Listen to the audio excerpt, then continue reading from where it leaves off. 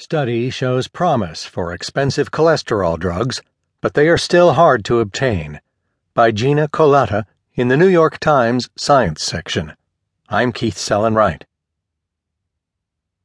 If there is one thing decades of studies with tens of thousands of heart disease patients have revealed, it is that lowering cholesterol can reduce the risk of heart attacks and deaths.